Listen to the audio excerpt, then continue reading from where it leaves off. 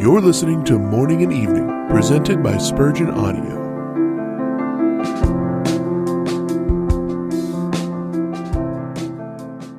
God, my Maker, who giveth songs in the night. Job 35:10. Any man can sing in the day. When the cup is full, man draws inspiration from it.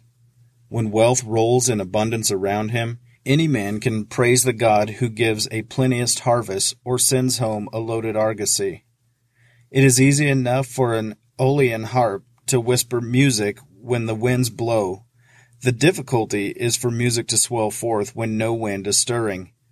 It is easy to sing when we can read the notes by daylight, but he is skillful who sings when there is not a ray of light to read by, who sings from his heart.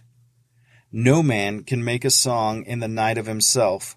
He may attempt it, but he will find that a song in the night must be divinely inspired. Let all things go well. I can weave songs, fashioning them wherever I go out of the flowers that grow upon my path. But put me in a desert, where no green thing grows, and wherewith shall I frame a hymn of praise to God? How shall a mortal man make a crown for the Lord where no jewels are? Let but this voice be clear, and this body full of health, and I can sing God's praise. Silence my tongue, lay me upon the bed of languishing, and how shall I then chant God's high praises, unless he himself give me the song?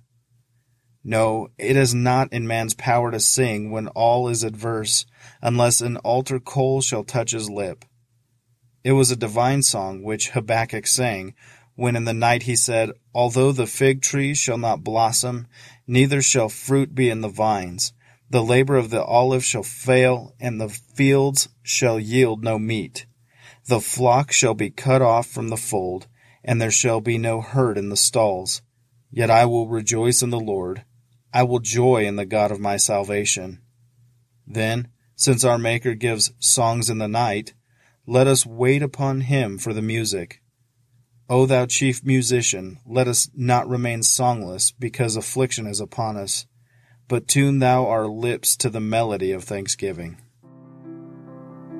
You've been listening to Morning and Evening, presented by the Spurgeon Audio Podcast. For more information about this podcast, you can visit spurgeonaudio.org. You can also email us at spurgeonaudio@gmail.com.